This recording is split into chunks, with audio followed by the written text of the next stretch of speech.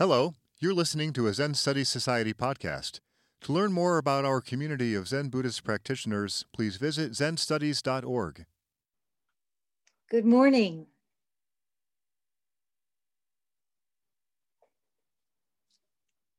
You know, this weekend is an especially powerful time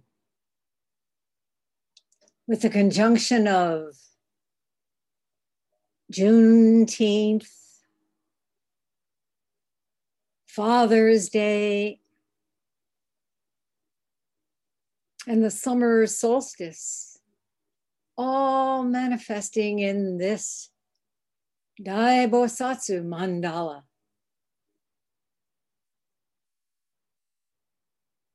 So it's a time of celebration, reflection, appreciation, and resolve.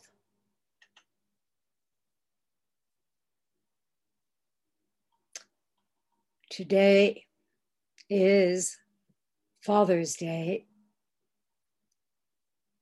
Some of you are fathers, and you know what a blessing and a challenge that is. Delighting in your children, trying to guide and protect them, seeking to free yourselves from old resentments based on what you may have experienced in perhaps some entrenched and authoritarian ideas about fatherhood. And now understanding how difficult it must have been for your fathers. Through the practice of attention, even in the midst of chaos, attuning yourselves to the always shifting middle way between appropriate structure and creative flexibility.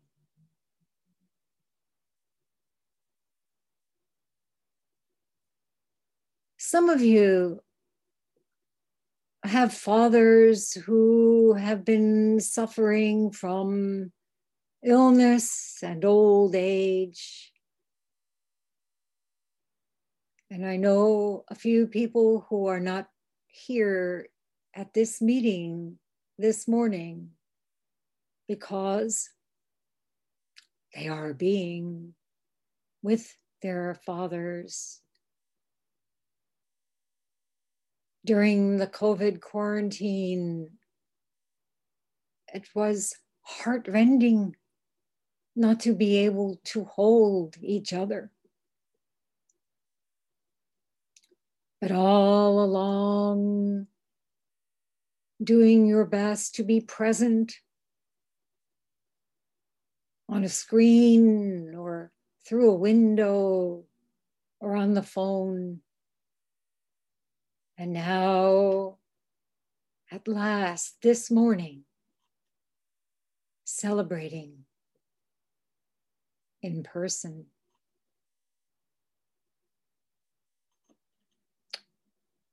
It's been a long time since Andy and I were able to see our son and daughter-in-law.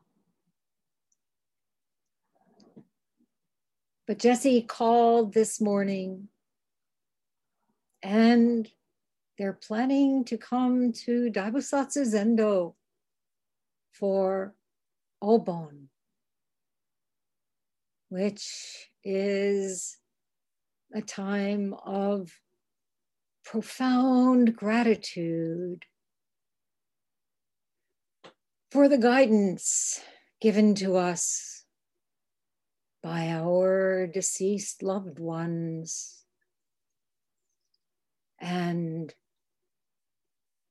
to affirm the precious relationships we have with each other, knowing how fleeting our lives are.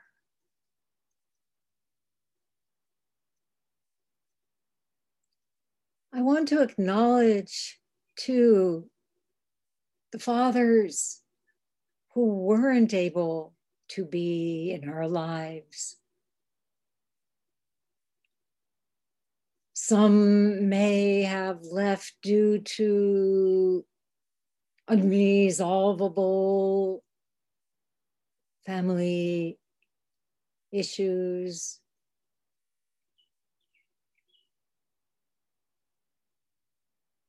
or personal demons of one sort or another. Others may be kept from us by prison bars. And for quite a few of us, our fathers have passed away.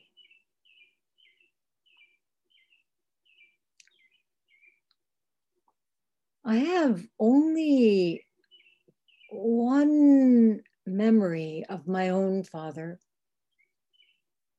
who was killed in combat just before the end of World War II. But I didn't know it was my father in that memory. Just this: I'm being held very high above an endless expanse of water. I'm being carried into it.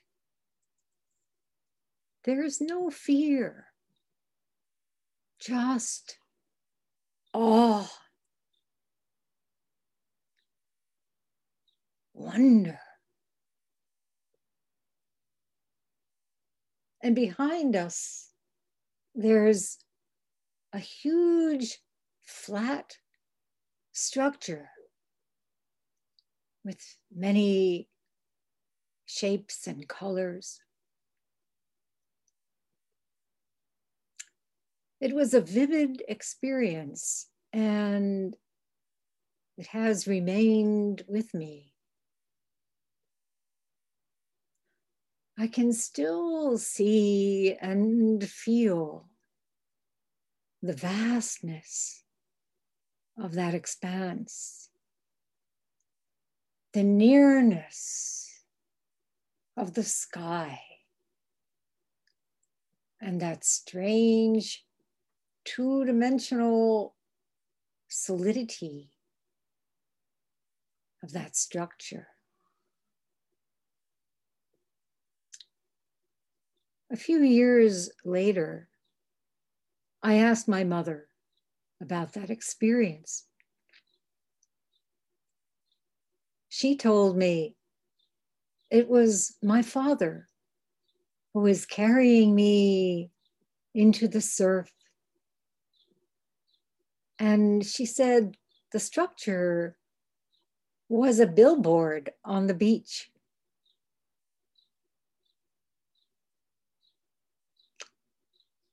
It was the summer of 1944.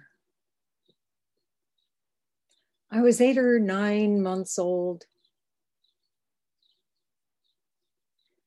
She and I had been staying at my grandmother's country place in Kayamisha Lake in the Catskills. And my father had called her to tell her he was going to be shipped out.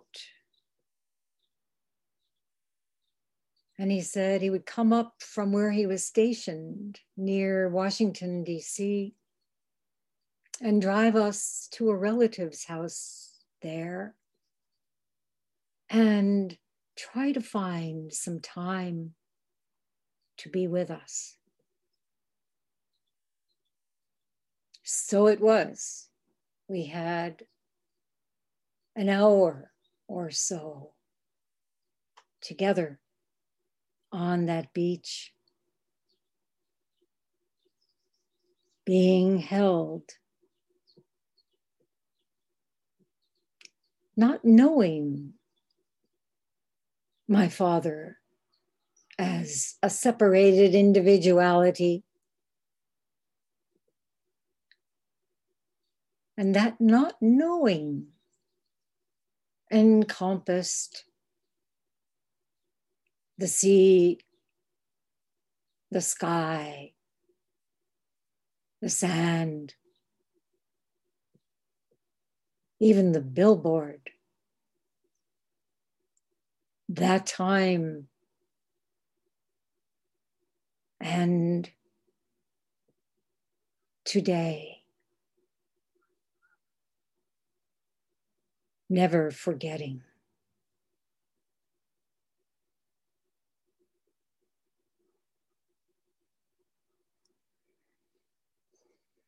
Yesterday, June 19th, was Juneteenth.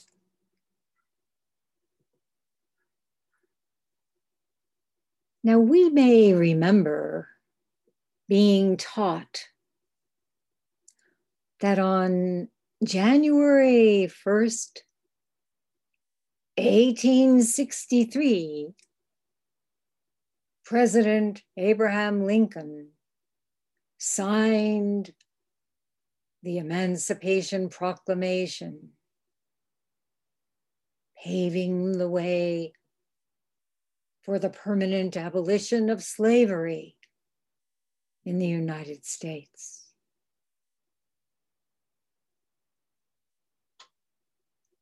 In February 1865,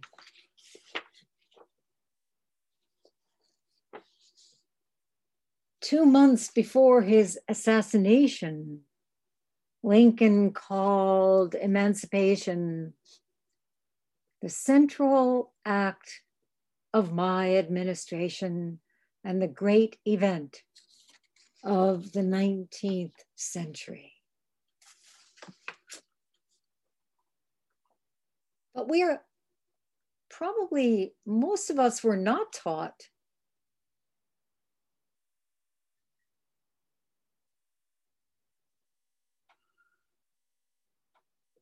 something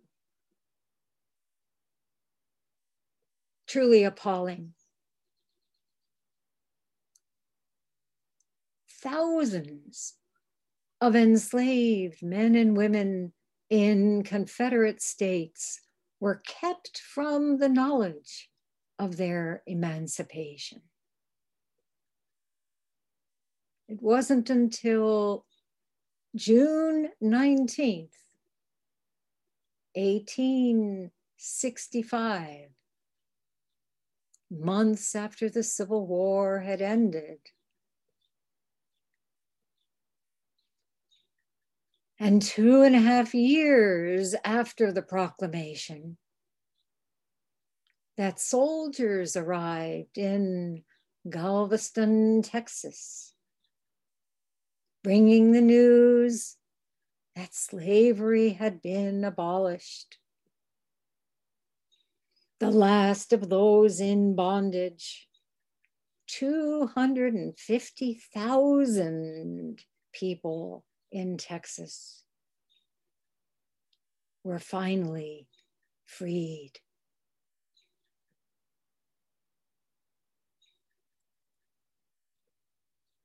The rejoicing that day has been repeated annually in Black communities, even when it has had to be surreptitious because of the dangers in a country still poisoned by white supremacy.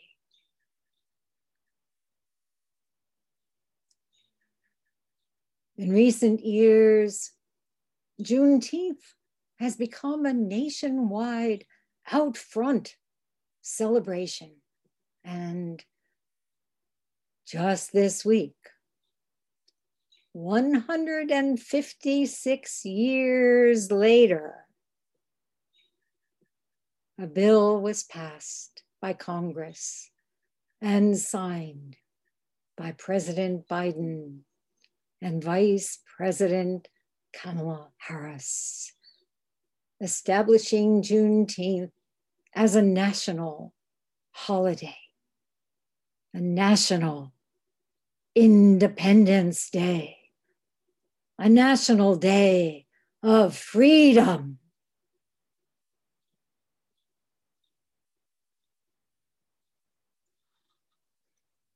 Just recently, I learned about Syracuse's role in the early fight for civil rights. Historian and educator Kate Masur wrote, abolishing slavery would not on its own lead to justice or even basic fairness for free Black Americans. In October 1964,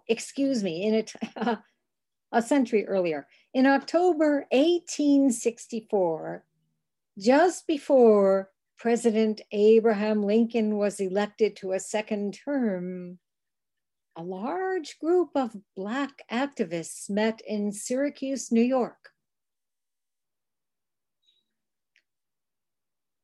Many had been writing, speaking, and working for racial justice for decades. Most were from the free states, but a handful made the trip from slave states like Tennessee, Virginia, and Florida. The vote, the delegates insisted, was, quote, the keystone in the arch of human liberty, without which the whole may at any moment fall to the ground. The Syracuse meeting resulted in the formation of a National Equal Rights League to demand recognition of Black Americans' rights as citizens of the United States. We have to know our history, and all of these points that have been overlooked. Who knew Syracuse, where I am speaking from today, was so important at that moment? But another 100 years went by before the Civil Rights Act of 1964 finally outlawed discrimination on the basis of race, color, religion, sex, or national origin. Required equal access to public places and employment. Enforced desegregation of schools and mandated the right to vote. Yet we know very well that racial injustice has continued housing discrimination, economic inequality, inadequate health care and education. Where do you live? What's the color of your skin? And voting rights, the keystone, are again under attack.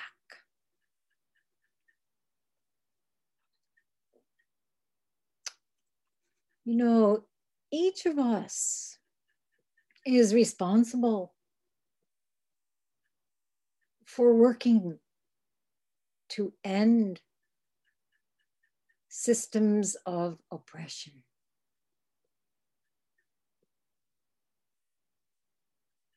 First, we have to be willing to see them. We cannot be lulled into a state of ignorance, misunderstanding our practice as mere detachment from suffering.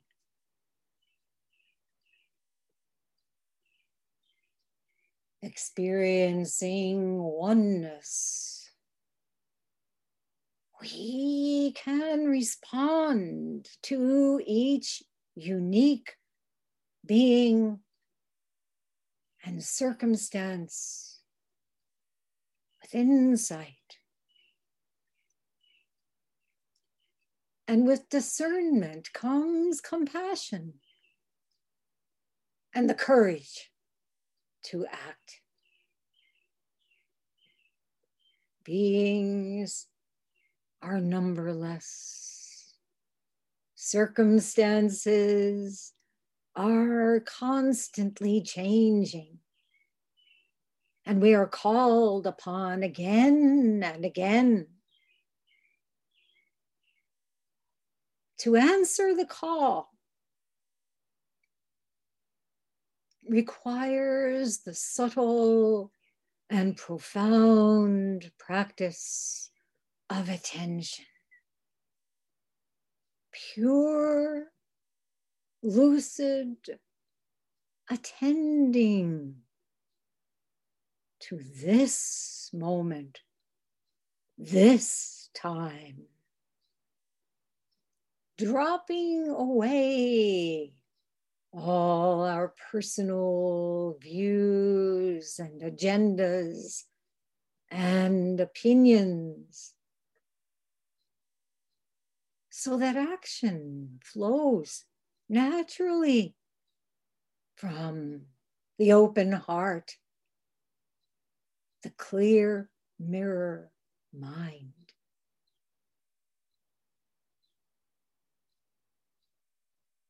Tonight, at 11:39 Eastern Time, is the official moment of the summer solstice, when Earth's northern hemisphere is closest to the sun. The moon is waxing toward fullness. This evening, let's sit outside. Even if you are in the city, find a place, a bench, a park, a terrace. Let's experience the sounds of the insects, the light from the moon and the stars, the clouds moving in, perhaps a thunderstorm, some fireworks, and renew our vow to save all beings at this time of intensifying climate crisis.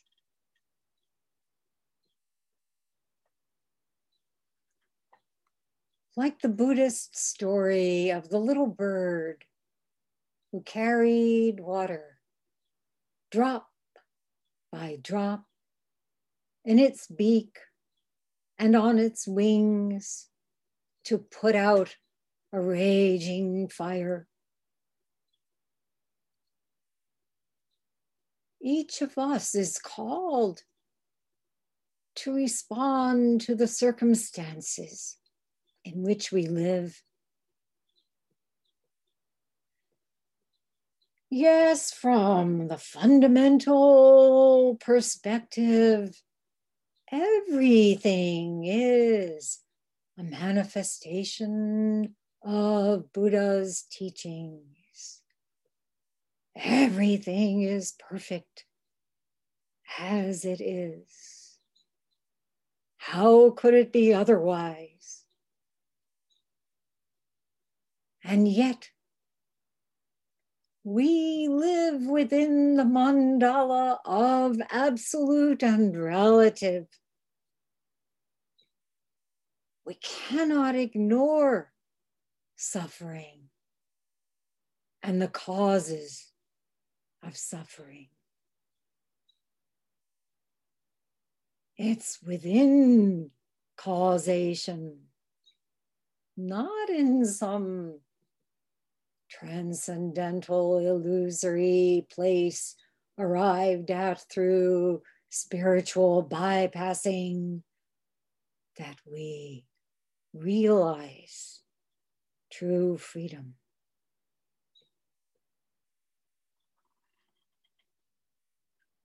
Some of you may remember my speaking about the indigenous leader, Tom Porter, on his way to the Parliament of World Religions 4 years ago, wondering what he should say.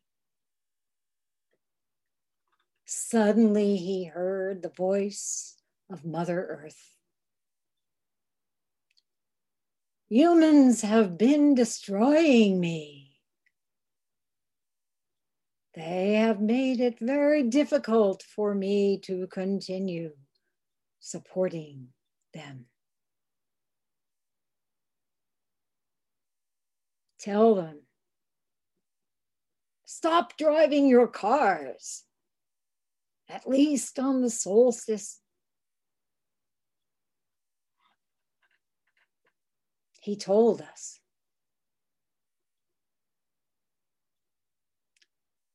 But few heeded that advice. Then Mother Earth gave us the global pandemic.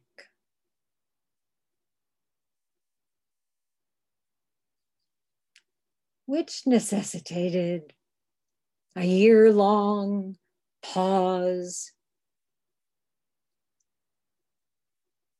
but not long enough.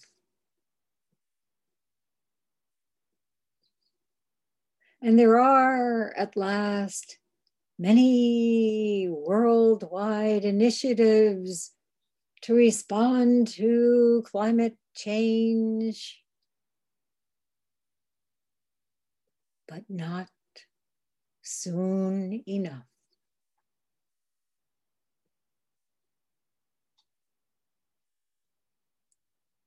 But like that little bird, we don't have the luxury of waiting for others to act.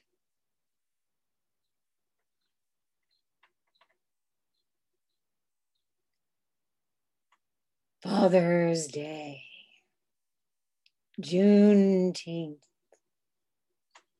summer solstice, and Mandala Day coincide to remind us that our vow is to extinguish the fires of greed, anger, and ignorance in ourselves, and to know there is no gap between self and other.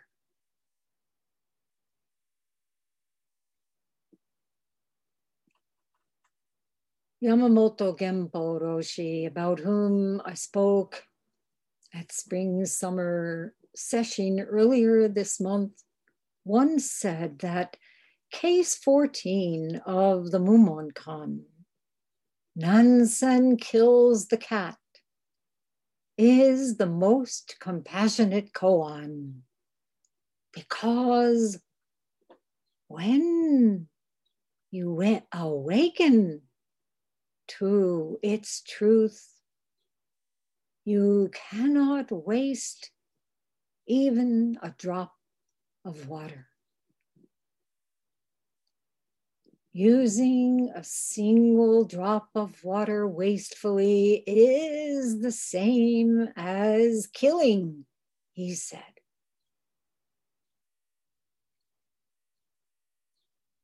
It's so easy to lapse into cluelessness, isn't it? While the Southwest is enduring a long drought and the conditions for a summer of horrific fires. In the Northeast and the Great Lakes states, we may take water for granted. We turn on the faucet and out comes,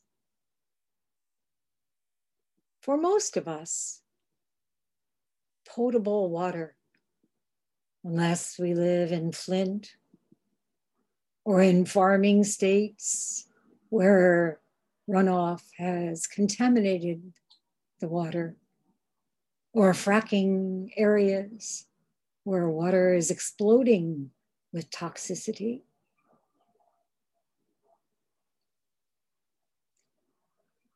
But we are here to awaken, no matter what, to how precious and transitory every single manifestation is. And to know that how we live our own lives affects every life.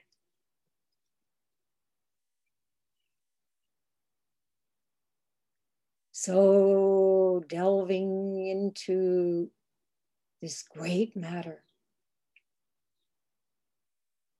sitting with utter diligence, walking the eightfold path. We don't waste a drop. We don't waste a moment. We raise the sword of Manjushri, cutting through delusions, cutting into one. We invoke Avalokiteshvara, the Bodhisattva of compassion. We become Kanzeon.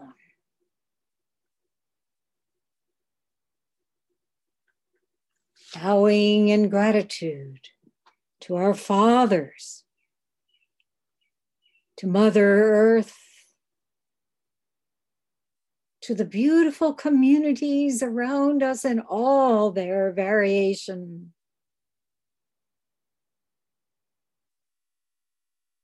The great mandala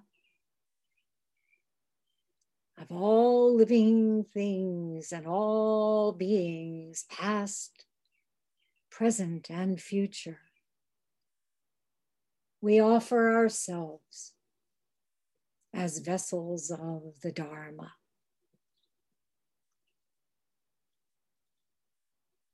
We are the Buddhas and Bodhisattvas in this mandala. Therefore, it's the most natural thing to seek ways to help. Personal, spiritual, political, educational, communal. We may not always know what to do. Our ideas about what the outcome should be often get in the way. So we sit. We wait until that inner churning and confusion and muddying of the waters calms down. And then what is needed presents itself. And the purpose of our lives presents itself.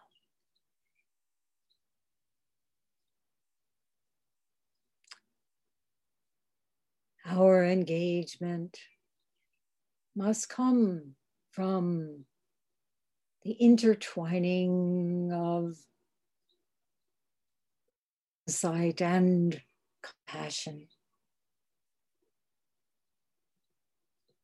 That's the way we affirm the urgency of practicing with all our might, just as that tiny bird continued wetting its wings and flying back to the flames again and again until the god Indra was so moved that he created a great rainfall, ending the fires. That time around.